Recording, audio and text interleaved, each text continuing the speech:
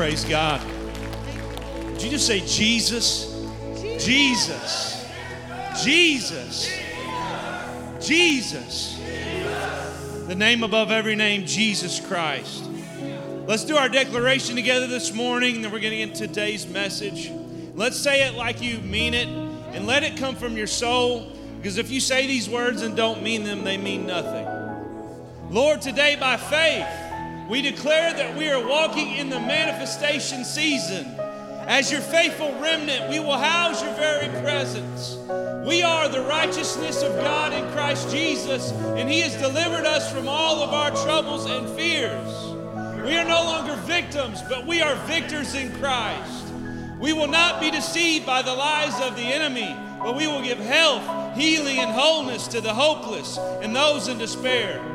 We will live under your anointing and see the revealed purpose of Christ in each of our lives. We declare your everlasting word on earth as it is in heaven. Jesus, Jesus, Jesus, the name above every name. We exalt you, O God, and we invite you into this place. Speak to every heart, speak to every soul, fill us with hope. In Jesus' name, we give you praise. Amen. Praise the Lord. You may be seated this morning. If you have your Bibles, I want to get right into the Word of the Lord. There's two passages of Scriptures that I'm going to be reading. There's going to be 1 Samuel chapter 11, verse 6, and 1 Samuel chapter 16, verse 14. You can probably see them up also upon the wall. 1 Samuel 11 and 6 says, "And the Spirit of God came upon Saul when he had heard these tidings, and his anger was kindled greatly."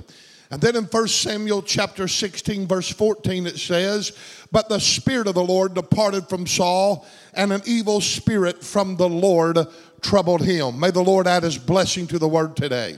It's not my intent to be political here today, but I want to humbly offer the rumblings of my troubled heart. And I also want to ask for your forgiveness in advance if I cannot find the words to express the holy ambition of what the Spirit of the Lord has placed within my heart. Sometimes the Holy Spirit just puts things into you and you just don't have the language. You don't have the words to express exactly what the Lord wants to say.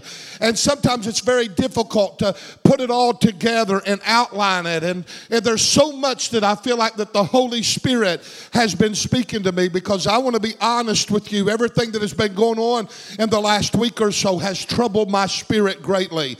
And I have been in prayer and I've been asking God as a shepherd, as a leader, how do I lead? What do I say? What direction do we take? What's going on?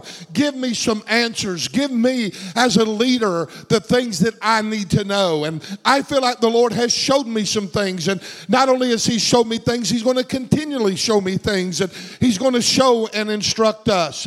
This message today is not near the direction that I would have took it. I would have probably preached a very encouraging message. And even though at the end of this it should be encouraging to you, yet there is some instruction and there's some correction that I feel like that the Lord is wanting to give to us as a part of the general whole body of Christ, not necessarily as an individual church, but the whole body of the Lord Jesus Christ. I'm going to be talking about our nation a little bit today, and when I do, I want you to understand when I talk about the nation, I'm talking about everybody, the unregenerated, the regenerated alike, the sinner, the saint, and I'm talking about the general population. I'm talking about the general census of where America's going, not necessarily the church. So pay attention to what I'm talking about. When I'm talking about the nation, I'm talking about the nation. When I'm talking about the church, I'm talking about the church. And don't mix them up together, because what you're seeing in the church is totally different a lot of the times of what you see in the general population of the nation doing. So we're not going to try to get that mixed up together. But I'm deeply concerned about where our nation is headed. How many of you are deeply concerned of where we're headed? Of course we are. And as I was putting this message together, I did not have the information at that particular time who was elected as president. I guess there's still questions about that we're praying about and that we're interceding about. So this isn't so much about who wasn't elected as president, but it's about the vote itself and the principles and the standards and the values that were backed by those votes. And remember, I'm talking about the nation nation right now. It's more about the consensus of our morals and our beliefs and how we define our values as a people and as a nation called the United States of America. With that being said, let me start out by saying this as a whole, and that is that America is spoiled. Just like we have spoiled our children and given them everything that they've ever wanted, yet America is spoiled as a whole, this generation. We are literally become brats, if you please, in a lot of ways.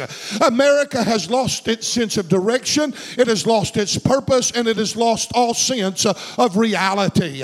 In the United States, we have it so good that in the years past, and when something literally small or insignificant would happen, we would call it a catastrophe because we have no ability to suffer anymore. We have no stamina to be able to stand up and go through some hardships. America has been blessed by its history and by its biblical foundations in which she has been built upon. And through those biblical foundations, America had found favor in its past. But it has become arrogant and prideful and rebellious. How do I know that? By the general senses of how it was reflected in what we were voting for. Can I have an amen? Get mad at me if you please, but that is the truth. Through past favor, we have conquered raging rivers with our elaborate dam systems. We have wiped out the life-threatening childhood diseases such as smallpox and measles and chicken pox and polio and things of that nature. We have moved from the horse and buggy as the principles of means of transportation to manned missions to the moon and back. That's how smart we have become. We have moved from simple frame houses with a little path going to it to houses that our grandparents would have never dreamed of owning or nevertheless even seeing or living in, with carpeted covered floors, indoor plumbing, central heat and air, microwave ovens, built-in swimming pools, and remote control digital televisions that we regulate from a vibrating recliner. We have it comfortable. Whether you know it or not, we have it comfortable. We are in this house today sitting on nice cloth seats with air conditioning and good lighting and good sound, and we don't have a pot-belly stove in the middle trying to keep us warm, and we don't have old sawdust floors and hard benches. We are a blessed people. Can you say amen? You and I are a blessed people. Say amen. You and I are a blessed people, so stand to your feet and give God praise for the blessing. Hallelujah. We're blessed.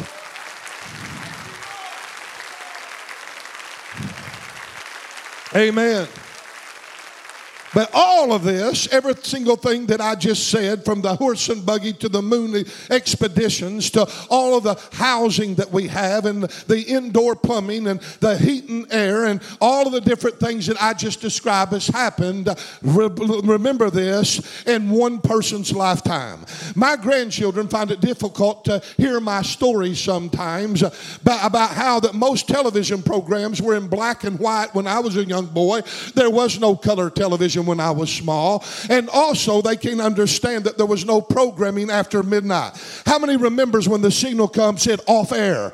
And matter of fact, during the daytime, we at the Miller House could get 3 channels part of the time. We got channel 12 most all of the time, channel 15 about half of the time, and channel 6 out of Paducah about a quarter of the time. And if you were going to get those signals, what you had to do is, if we wanted to watch channel 15, Dad would say, see if you can get channel 15 today, son. That meant, son, go outside and get a hold of the antenna pole and start turning it, and somebody at the television would stand there watching it, and then somebody in the middle room would convey a message to the person over to the window, and when you got it just right, the guy at the television would say, hey, it's good, and the hey, it's good, and by the time they said that, you passed it. And they'd knock on the window and say, go back to the left, go back to the right, and that's how you found your signal for the changing of the television. There was no remote control where you could sit in your easy recliner and do it. That was the way things were in my lifetime. I also know what it's like to live in a house that has no indoor plumbing. I know what an outhouse is all about, and the waspers and the cold and the heat, and I know about Sears Cadillac Roebuck as toilet paper. I have been there in my lifetime. Laugh as you please, but that's how far America has advanced because of her godly heritage. Give God praise. Oh, Lord, help me. We have created a paradise. And we are so prosperous and dominant that the wars of the last 6 decades have required little to no sacrifice at home whatsoever. Even as our sons and daughters died abroad in wars, we continued as if we were in peacetime as a nation, forgetting our fallen heroes. Because not feeling the effects upon American soil, it's like those things never even happened, and yet people died. Those who lived through previous wars, especially World War I and World War II, cannot even imagine how such a thing could happen. How can there be wars, and yet we live in peace? Because it's never upon American soil, and all of a sudden, when our sons and daughters die, the nation does not grieve because it does not feel its effects. And yet people stand by and saying, how in the world can that be? But I'm here to tell you that the war that we're fixing to enter into and have entered into, we're fixing to feel the effects. Are you listening to me? Now, I'm trying to be encouraging, and I will be encouraging if the Lord will allow me to get to a certain point in this message. But those who have lived through previous wars, they're just sitting there. They can't understand how that all these different wars that we have fought, we have lost hundreds of thousands of people, and yet we live like as if we're in peace and it don't even affect us. The majority of the world knows no such paradise from life's hazards and menaces. And here in America, things are fixing to change. All because we have developed the narcissistic conviction that nothing should affect our lives, diminish our personal liberty, or limit our wants or our will. We're Americans. We have the right to be happy. We have the right to make our own choices. We have the right to be free. And we have the right to do whatever we want to do. And even though that is true, yet the right to do whatever you want to do has consequences to it if it doesn't fall in line to the biblical foundations in which we've been built upon. Now, hang on with me. Instead of our freedom deriving out of a personal responsibility, hard work, and faith in God, we have developed in America a you owe me mentality. We want something that no longer costs us nothing, and we have developed a silver platter mentality. How many see that? If you agree with me, raise your hand. Do I have a witness in the house? Due to this mentality, the workforce has almost been completely annihilated in our country. People cannot find people to work. Our factories are struggling. Our restaurants are struggling. Our construction companies are struggling. People are trying and begging just to try to get somebody to come and show up to work. The drug abuse is so bad that now instead of having drug tests, they quit doing it because if they do drug tests, they'll have to fire 75% of its workforce. This is where in Oregon alone right now, they just passed by law that it's okay to do meth, it's okay to do cocaine, and it's okay to do all kinds of different kinds of hard drugs. Can you imagine where America is going to? All in the face of so-called liberties and freedom. What America's concept is, I'm too good to work for nothing, and nothing to them is an hourly wage that cannot be sustained by the means of supply and demand. As a matter of fact, people are wanting an hourly wage that has no skills, and they want to be paid the same as those who have applied themselves and went to school and took risk in businesses. And the problem is that if you're not careful, an hourly wage of $15 for minimum wage, everybody says that should happen. Well, what happens is you go from a startup job where someone's working in school and they're getting paid a minimum wage. That's a start job in order to teach you and to train you to help you get through things. But if you start upping in those minimum wages, what happens is they jump $5 and $6 while the middle class does not jump at all. And before long, you annihilate the middle class. And this is what you have, everybody on equal ground. And everybody now is getting paid the $15 a buck. And the minimum wage is $15. And now hamburgers, instead of costing $5, they're costing $10 and $15. But the problem of it is the middle class is cut out and inflation has hit the roof. Now, that went over like a lead balloon, but that's the truth. Can I have an amen? This is where we're headed. One of the main reasons people voted for their candidate this time was for the purpose of who was promising the most money. Free stimulus, free health care, free school, free child care, free insurance, free student loans. You want me to keep going? Not realizing that someone's going to have to pay for all of that stuff, and we have become fools, and we're fastly becoming slaves to what we call socialism.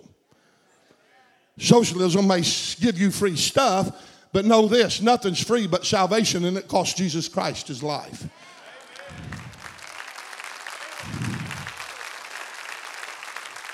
But when everybody's wanting to give you something for nothing, there's always strings attached, and you become controlled, enslaved, and owned by a slave master called big government. The middle class is cut out again, and all you have is the rich, which is mainly the government workers who get elected in big positions. And they start out with a salary of $200,000 a year, and within 20 years, they've got $80 million in the bank. Figure that out. All over the country, this is happening. The government then takes full control of your lives, and they manipulate you through money. Consider this. If the whole world were a village of 100, taking the populations and condensing it, 80 would live in substandard housing. A significant of those numbers would actually live on the streets. 50 would suffer from malnutrition. 33 would not have access to clean, safe drinking water. 24 would not have electricity. And those that do have electricity, they would only burn it for a light at night. An estimated 90% of the world's population would find life right now in the typical American garage better living space than the house that they live in, and that's how it is right now presently. And if you have food in the refrigerator, clothes on your back, and a roof over your head, a place to sleep tonight, you are among the 75% of people on the planet in terms of comfort. If you have money in the bank, in your wallet, and have spare change in your pocket, you are among the top 8% of the wealthy of the world as it stands right now. And yet with us being blessed with no other nation like we have it, we are plagued with worry due to the mentality that nothing is enough, and our vote to change is doing just that. It's changing us. And they're doing it and saying it's all in the term equality. In other words, that they want all of the world to be equal with us. And it's been written in books by our former presidents and everything else of what they're wanting. They want a national, controlled, one world system government where everybody's on equal plane. Now that sounds Christian, doesn't it? But the problem of it is this is what takes place. Is instead of America being put on this, instead of making everyone like us, it pulls us down to where they're at. And we become like a third world country where you have the rich and the poor and the rich rule. Can I have an amen? Instead of us allowing them to be lifted up where we're at, it pulls us down to where they're at, and America becomes destroyed. Once we rolled up our sleeves, we growled at nature. We were a proud people, picking up the debris of hurricanes and tornadoes and storms, providing relief for the world, not just America, by rebuilding in a matter of months after a storm took place. Planning and renewing, smiling and swelling with pride that we were innovative and we were resourceful as America. We were wise and we were able to build, we were able to match nature's wrath and fury with equal resolve because we were Americans. We were strong, and how true it was. When there were crises across America and around the world, America always stood up and done what was right. We were a people that cared. We were a people that gave, hardworking, the fear of God, and we rose up with resolve and strength, and we helped other nations. When nations would crumble, we would go in and help rebuild, and we would give them money, and we'd give them help, and we would give them aid. But now, instead of swelling with pride, we have become prideful, and it's a different kind of pride. We are delusional to think that we should never have to suffer, want, or desire anything because that we're Americans. Instead of rising to the occasion like we used to, we look now to someone else to do it for us. Or we blame someone of where we're at and say, it's their fault that this is going on in my life. Look around. The earth is shaking. The world is collapsing. The earth is screaming. And our cities are being completely destroyed. rioting and destroying is in our cities. Violence is filling our streets. And homeless is dying on our sidewalks in massive numbers. Whole cities are going broke. Whole states cannot pay their bills. And while well-able men and women refuse to work, they're promised a stimulus. They're promised an addition to their unemployment. And the working class citizen is being crushed with overtaxation to pay what we call for equality. And the only thing I got to say, and let me say it loud and clear, if it's equality, then let's all be equal and let's all go to work. Can I have an amen? You're saying, Brother Miller, this is a hard message. I'm not done yet. Hang with me.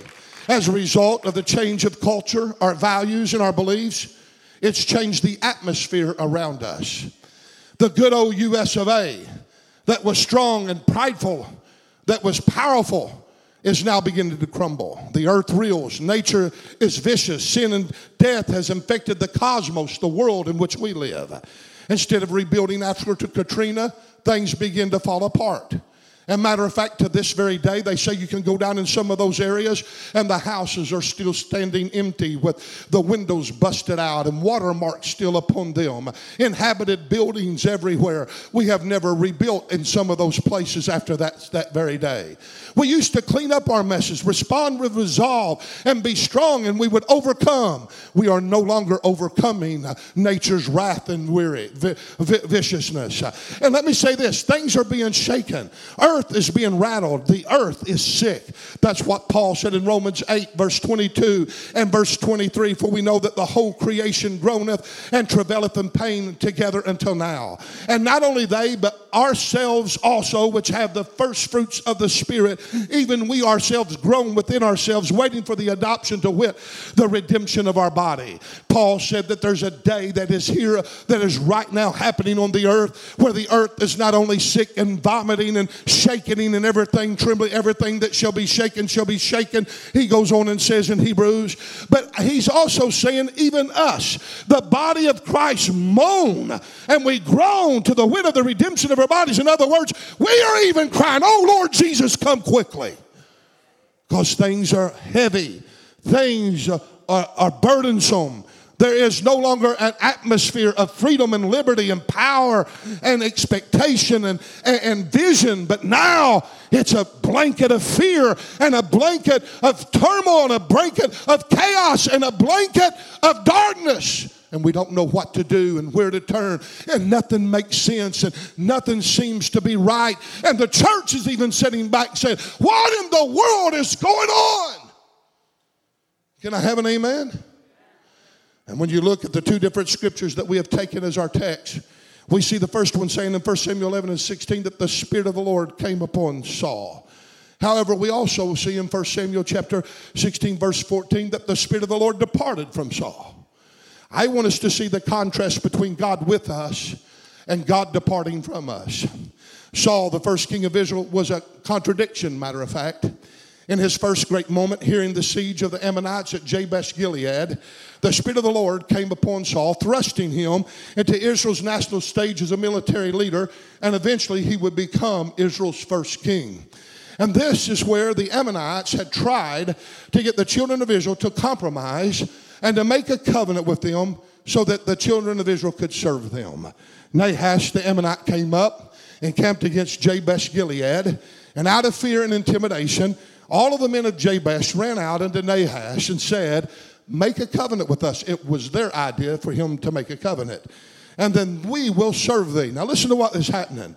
They've already got a defeat mentality because of circumstances and because they are the minority and not the majority and because they're outnumbered and because things look bleak, they're ready to compromise.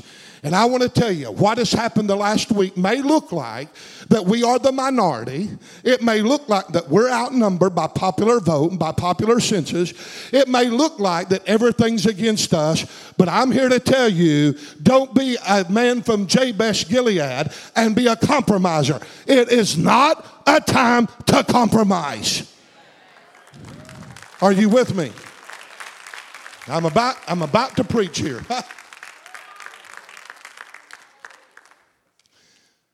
Nevertheless, they begin to say, make this covenant with us. Nahash then lays out the conditions of that covenant. And he said, let me thrust out all of your right eyes and lay it for a reproach upon all of Israel. Now, did you hear what he just said? To thrust out their right eyes means to pluck their eye out, take it out.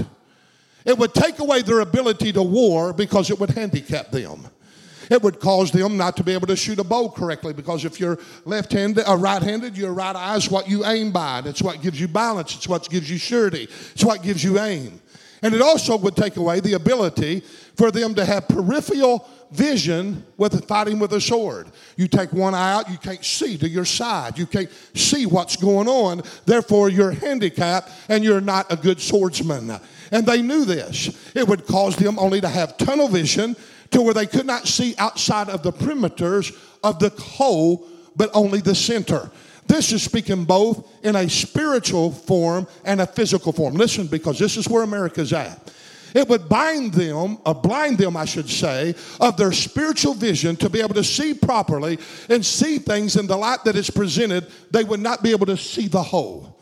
And what I want you to know is the enemy is trying to get the church focused only on the part and not the whole. Don't be fearful of what's just taking place, because I just want to just say this. God's still on the throne. This ain't caught him by surprise. Come on, somebody. I'm not afraid. I'm not fearful. I'm not down. I'm not out. I'm concerned, but I've got full confidence that the God who's brought us this far is a God that's going to give us the breakover and the breakout and the breakthrough to be the victorious people that he's called us to be. If you believe that, stand up and give him praise.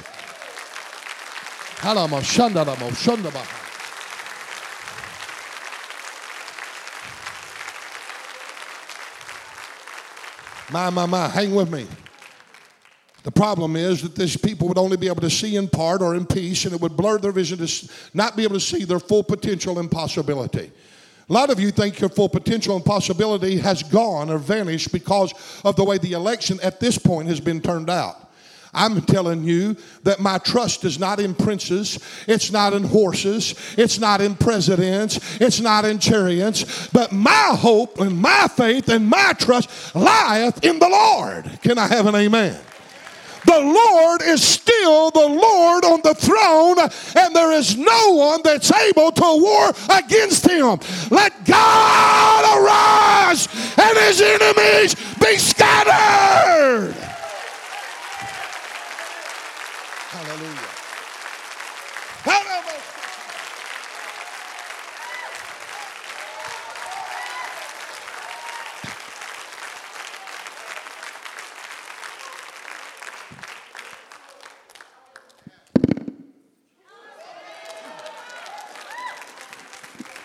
My.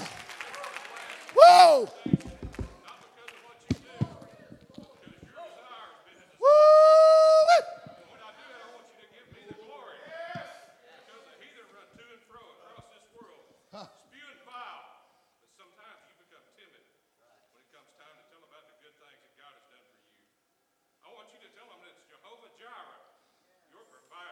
Yes. For you.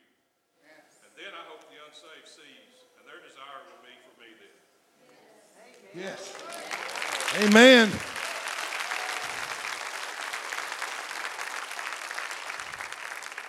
I can see I'm not going to get done with this sermon, so I'm going to paraphrase and skip a lot of my notes here today.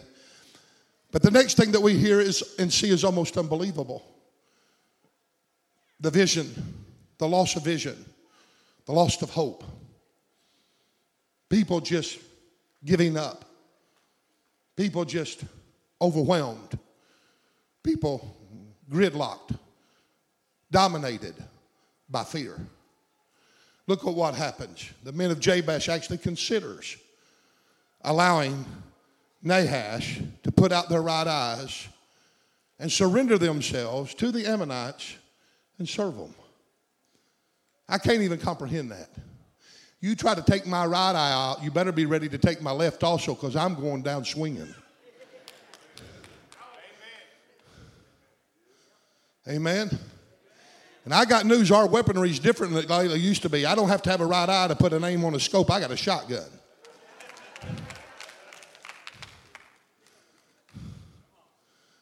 I can't understand why men would be willing.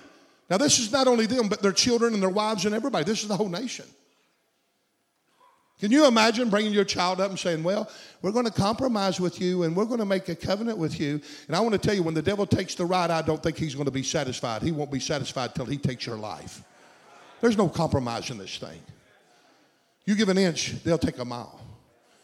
Here they were willing not to see for themselves, think for themselves, but allow someone else to take control of their lives and tell them how they shall live. Does that sound familiar? Does that not sound where we're headed, what we're voting for? Take care of me. I vote for you so you can take care of me. You know what? I'll take care of myself with the help of the Lord and with the faith in God. Can I have an amen? Boy, help us, Lord. Listen to what 1 Samuel 11:3 says. And the elders of Jabez said to them, give us 7 days that we may send messengers in all the coast of Israel. And then if there be no man to save us, we will come out unto thee. We're going to surrender. The Bible says they sent messengers out to find a man to help them. And as they told the people of what was going on all throughout the land, of what the Ammonites had said, all of the people lifted up their voices and they wept. The spirit of fight was not in them. Hopelessness was among them. Fear, defeat, had them grit their hearts. And here they were just thinking, oh, well, there's nothing we can do. There's some of you that are in this very place over an election and saying, there's nothing we can do. That's a lie. That's a smokescreen. And let me tell you, what has happened this week has not defeated us. Say what you want. Oh, we had such a terrible, we may have had a blow, but we're not defeated. I said we're not defeated. We're victors. I wished I could preach. That was what I was wanting to preach on, but I can't go there. We'll be there too long. So the spirit was not in them, and all of a sudden Saul comes in from watching the herd. He comes in and he looks around and he's saying, well, what aileth the people? Why are all of these people weeping for? He's just a normal man, Saul, at this particular time, and the people told him of all what the men of Jabesh of Galilee were thinking about doing by surrendering to Nahash the Ammonite. And then the Bible says the Spirit of the Lord God came upon Saul. God's never late. Don't call God foolish, or don't call God an abandonment of what went on here today or this week. Matter of fact, things ain't over yet. You keep praying for this election. If there is fraud, let it be exposed and let Donald J. Trump assume his seat. Amen, if that's the way it is. But here's what I'm saying. You do not have to cave in when things look bleak. The Spirit of the Lord will come upon His people. He will save such that is of a broken and contrite spirit. To make a long story short, Saul tells the men of Jabesh he'd gather men and he'd come and help them fight. They even get in tune and say, okay, now that they got somebody, now this is where I'll hit up in a minute. What was it that motivated Jabesh Gilead men to rise up? A leader. A man that would not cow down. A man that would not talk negative. A man that says, there's something we can do about this. And let me tell the palace of praise, there's something that we can do about what just took place in America. We are not powerless. We are not defenseless. Are you listening to me? We are not weaklings. And even though America may have resolved to the point of weakness to where we no longer rebuild and overcome nature's fury and all those different things like we used to, yet that is the nation. The church does not have to follow suit with the nation. The church has the ability to arise. The church has the ability to stand up tall. The church has the ability to shine in darkness like it's never shined before. The church has the ability to be victorious when all hell sets itself against it. I'm not sitting around whining and crying, and I'm sitting here believing in victory for the church of Jesus Christ and the kingdom of Almighty God. Saul gets 300,000 men from Israel.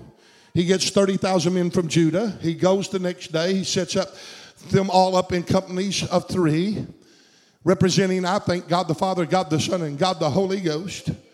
And they go out to battle and they destroy the Ammonites. They whipped them so bad that the Ammonites were scattered and not 2 of them were walking together. That's how bad they were destroyed.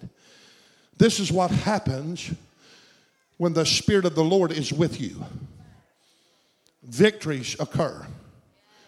Now, why didn't victory occur the way we thought it should occur? There's reasons why victory don't occur. Can I have an amen? Can I tell the church we must be filled with the Spirit? We need the Holy Ghost. We need the Spirit. We need the outpouring of His grace and favor upon the church. The answer to life's perplexities here in this final hour, closing hours of the church dispensation is be filled with the Spirit. And without Him, we are nothing, because it's not by power nor might, but by my Spirit, saith the Lord. In Him we live, we move, and we have our being. And as you look, we see this Saul, a man head and shoulder taller than everybody else. He starts out real well. But Saul was lifted up in his pride, like our nation has been. He left his life unchecked as the nation has become unchecked. And he became very arrogant, heady, high-minded, and he found himself estranged from God. And that's where our nation has found itself. Not the church. I didn't say the church. I said the nation. This is where our nation's at. And everybody's saying, well, when the popular vote is against the spiritual vote and we're the minority, how can things ever change? Many of you are sitting in your pews today, and these are the questions you're asking. My goodness, what else could we have done? People prayed, and there were prayer commissions all over the country, and people were walking and worshiping in the streets, and people were having a revival on the beaches, and there was Billy Graham's son, Franklin, that was going out by the thousands and trying to spread the gospel, and just on and on and on. And President Trump had all of those preachers up there at the White House, and he was having them pray in the White House, and he went to church services, and he was fighting against abortion, and he got the Supreme Court all packed to where there's a possibility for Roe versus Wade to be turned around, and all of this stuff happened. Why did God abandon him?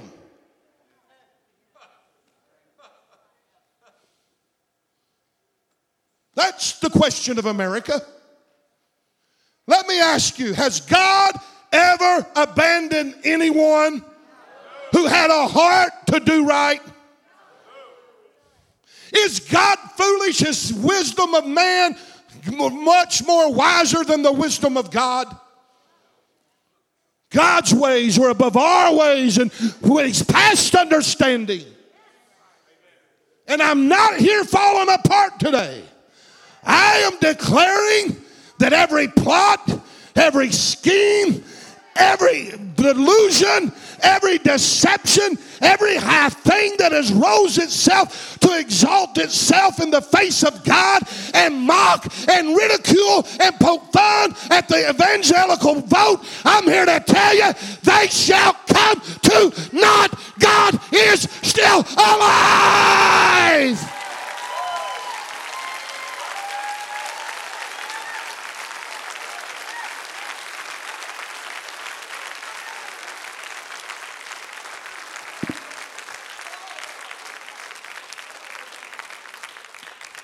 You don't think God don't have a plan? You think God's caught off guard? Do you think God's up in the heavens going, what went wrong? You think God's shaking in His boots? If He's not, then why should we? If God be for us, who can be against us?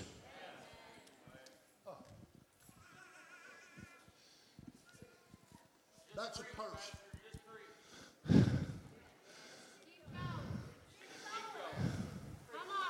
1 Samuel 11 and 6. The next thing we hear is that the Spirit of the Lord had departed from Saul.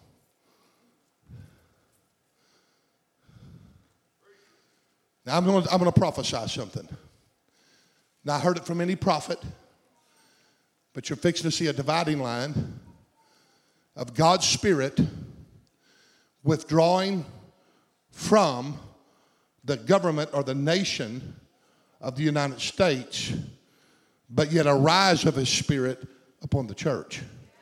And the world is going to find out what it's like to live out from underneath the blessings and the covering of the hedge of God's grace. While the church will live under the umbrella of the favor of God. Now, that's as far as I'm going to go there. The Bible says the Spirit of the Lord came upon him and his anger was kindled greatly. And we have a problem in this passage that we don't really want to recognize because we think it's a good thing. In reality, there is a righteous indignation, but that's not what this Bible is talking about when you look at it in the general context. The same scripture that says the Spirit of the Lord came upon Saul, it also says that he was aroused with anger. Saul had a storm boiling inside of him that he was never able to conquer. It was an anger problem. And so because he wasn't able to conquer that storm ended up conquering him. And the things in your life that you don't get a hold of and conquer, you better, because they're going to conquer you just like they did Saul. And the office of the king, his anger it continued. And on one certain point, it was poured out upon the whole nation. And the nation felt the blunt of this leader's anger. Priests were slaughtered. David and his band of men were hunted from one end to the other of the country to be killed by Saul. In other words, the spiritual was being pursued, and that's where we're headed. I want to tell you, the very things that happened to Donald Trump and his presidency for standing up for religious right, that same spirit that attacked him, now you better get ready to feel the blunt of it because they're going to blame you for being the one that elected him the first time. And they're coming after you. Amen? And there's going to be some uneasiness. And there's going to be some pain that will going to occur as a result of this. But you can refrain from the pain if you want by simply denying you're Christ. Are you going to do it or not? Saul had lost his soul while on the throne, and the whole nation was impacted by his decision. David, too, would later also make a lot of mistakes. And one of the results of that would be that even Jerusalem would almost be destroyed as a result of a mistake that David had made. And the reason that David got caught up in a sin issue is because there was ease in Zion, comfortableness. And that's where we're at as a nation as well. I wished I could preach all these points. But in both cases, Israel's kings failed to contain the sin in their own hearts. Sin is never a private issue. And let me say this, and I'm going to move on. Sin is a public toxin that's like poison that spreads to everybody. And the principle is found in the book of Romans 5:12. When Adam sinned, it says, wherefore as by one man sin entered in the world, and death by sin, so death passed upon all men, for all have sinned. Now, I'm not claiming that I heard everything that I need to hear, nor am I claiming that I know or understand everything that is going on, but I can say I heard from God, and God spoke to me when I was praying through all of these questions that I had. Right in the middle, God just spoke to me, and he said to me, I cannot bless partial obedience. I thought, God, what are you saying? I do not understand. And he began to clarify it to me. God cannot bless tunnel spiritual vision to where people only see in part, but not fully grasp or understand or grab hold of the whole of the spiritual. If you never see your possibilities, you can never go into your destiny. If you never see the possibilities, you'll never rise to the occasion with passion to do something about it. Passion will make you so uncomfortable that you'll die trying to succeed that which you believe in. It's a value. It's a faith value. Faith values cannot be put or compartmentalized over here and say, well, I'll just compartmentalize. Anything that you try to hide as a value is not really a value in your life. If you're going to be a Christian in church and go outside of the scope of the church and live a contrary life and put your faith values aside, you really don't have faith and you're not a Christian. Woo! Can I have an amen? What you believe comes out in what you do, and what you do defines who you are. Period. And here we are, we see that God speaks and he says to me, you cannot and I cannot be fully blessing that which is only partial obedience. While there's been spiritual movement in the past 4 years under the leadership of Donald Trump, and we have seen things moving toward the center, yet I'm concerned that we were blinded to the flaws of that movement, in which caused God's blessings and favor not to fully be extended to us in the way that God intended for it to be. God's will is that nobody should ever perish. Is that not true? Is that not true? But yet people are perishing every day upon the earth. So therefore God's will in heaven is not always accomplished on earth. And the thing that God wanted to accomplish, I do not think has fully been able to be accomplished due to the fact that there's only been partial obedience and we've only seen things with a one-eye mentality. We have not had the peripheral vision, spiritually speaking, that God wanted us to have. We've only seen with one eye because we've given up our eye and we have allowed someone else to do our thinking for us. And we're always looking to the prophets and we're always looking to this ministry and that ministry to do the work for us. And we're always wanting this big event and that big event to accomplish what we want to accomplish. We buy into the cause, but we lack the commitment. Hello? That's what the Holy Spirit laid in my heart. I get off my notes, so we'll be here all day. And I hope I can communicate it, guys, because I got it detailed the way the Lord laid it out in my spirit. We have seen movement, no doubt about it, and those movements have been good, and I am not here in any fashion, form, or way condemning them or not saying that they were not authentic or nor were they not real. Men like Franklin Graham has given his life to try to make a difference in this country. Motivating people. Taking them from courthouses to state capitol buildings to Washington, D.C. and marching in the streets and having prayer vigils and having speakers. And it's been real, and I don't know what would have happened if he had not done that.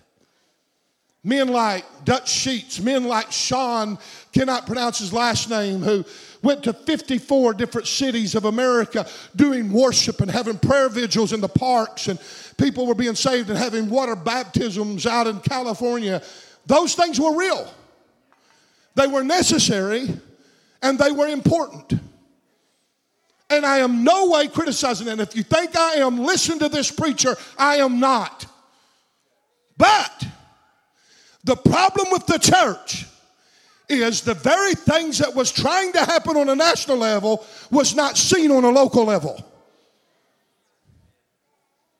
While the national level was having what we call so-called movement, the grassroots was silent.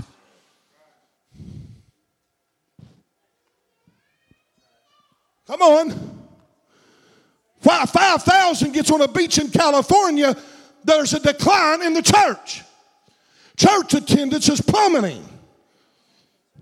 While there was prayer meetings going on by the thousands in Washington, preachers couldn't get anybody to come out and pray publicly. What was going on nationally was superfluous, because nothing nationally can be sustained if it doesn't rise out of the grassroots of America. You'll not change a nation nationally until you change it publicly. Come on.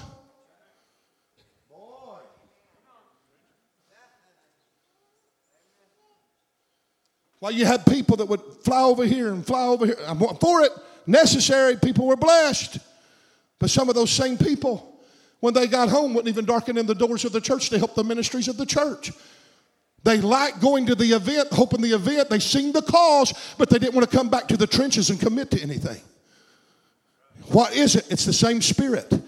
They wanted something for nothing. They wanted something that cost them nothing.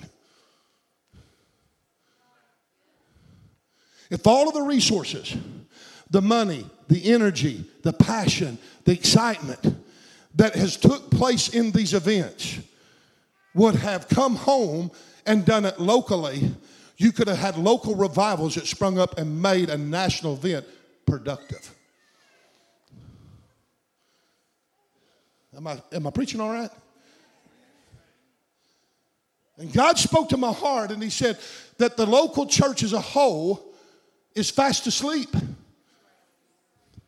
They see the cause, they'll vote the cause, they'll even proclaim the cause, but they won't want to commit to the price to make it happen. So they're just like the world. They're wanting something for nothing.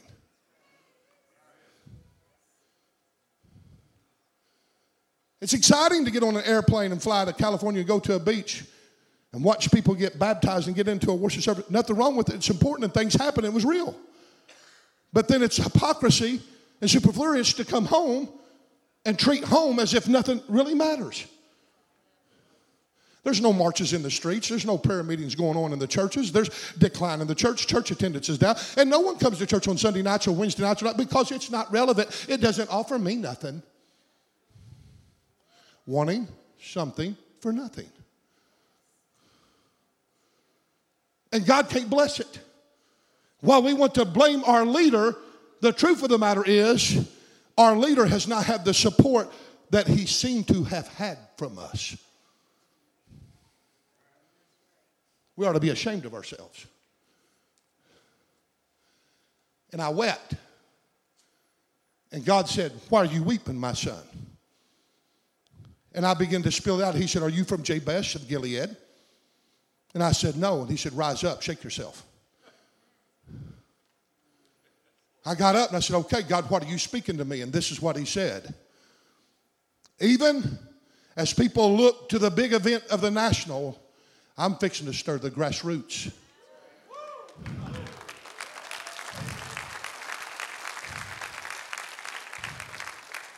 And the faith values are no longer going to be put in hiding, but people are going to start living them out. And when they start living them out, your spirit, just like your sin, cannot be contained by your skin. Who you are affects in a positive way or a negative way. You either, me or you together, we either enforce faith or we create fear. We either bring peace or we have a mob mentality. It's about the atmosphere of our trajectory of who we are in our profile of who we are spiritually. Am I preaching all right? Who I am in a spiritual sense must have an effect in everybody around me. And if not, then I have not become to where the faith values are so important that people can read who I am, and that my life is not communicable because I have somehow departmentalized myself to where when I'm in front of certain people or when I'm at church, I'm this way, but outside of the church, I'm lazy, I'm incontent, I'm not consistent, I'm slothful, and I got all these other things wrong with me. And therefore, God cannot bless the trajectory of my life to where it brings him glory and honor. But when I am the real deal, when I am who I am all the time, the Spirit of the Lord shall come upon me. And when the world casts fear, my presence comes and elevates and brings forth the peace and the power of Almighty God. So God's saying, I'm going to visit the grassroots and watch out, because when the grassroots accomplishes what I wanted to do, you'll see national revival.